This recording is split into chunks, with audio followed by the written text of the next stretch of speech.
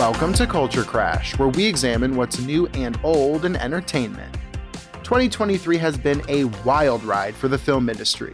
The writer's strike and then the actor's strike rocked Hollywood and shut down production for months, and many studios reset their schedules, moving big titles like Dune 2 into next year.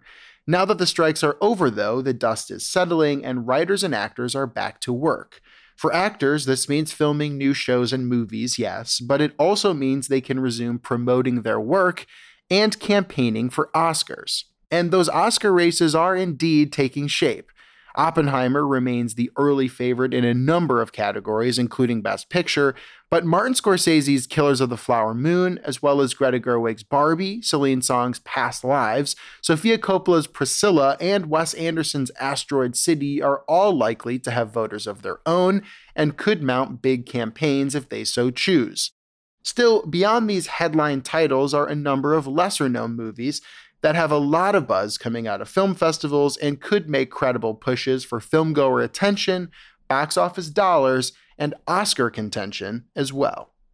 Cord Jefferson's American Fiction tells the story of a Black author who reaches national prominence with a stereotype-laden book. It stars Jeffrey Wright in a role that's also put him in the heart of the Best Actor race. Director Yorgos Lanthimos' new movie Poor Things stars Emma Stone as a revived woman who sets off to learn about the world and all of its prejudices.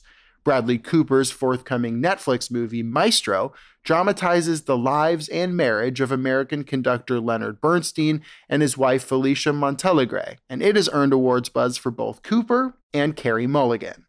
Of course, there are countless of other awards play movies making their debut for audiences soon.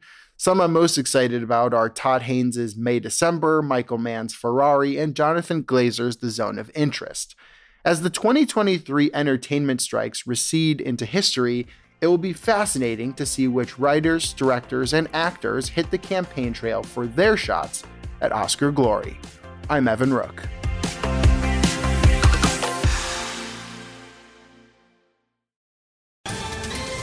Ohio, ready for some quick mental health facts? Let's go. Nearly 2 million Ohioans live with a mental health condition. In the U.S., more than 50% of people will be diagnosed with a mental illness in their lifetime. Depression is a leading cause of disability worldwide. So why are some of us still stigmatizing people living with a mental health condition when we know all of this? Let's listen to the facts and beat the stigma. Ohio, challenge what you know about mental health at beatthestigma.org.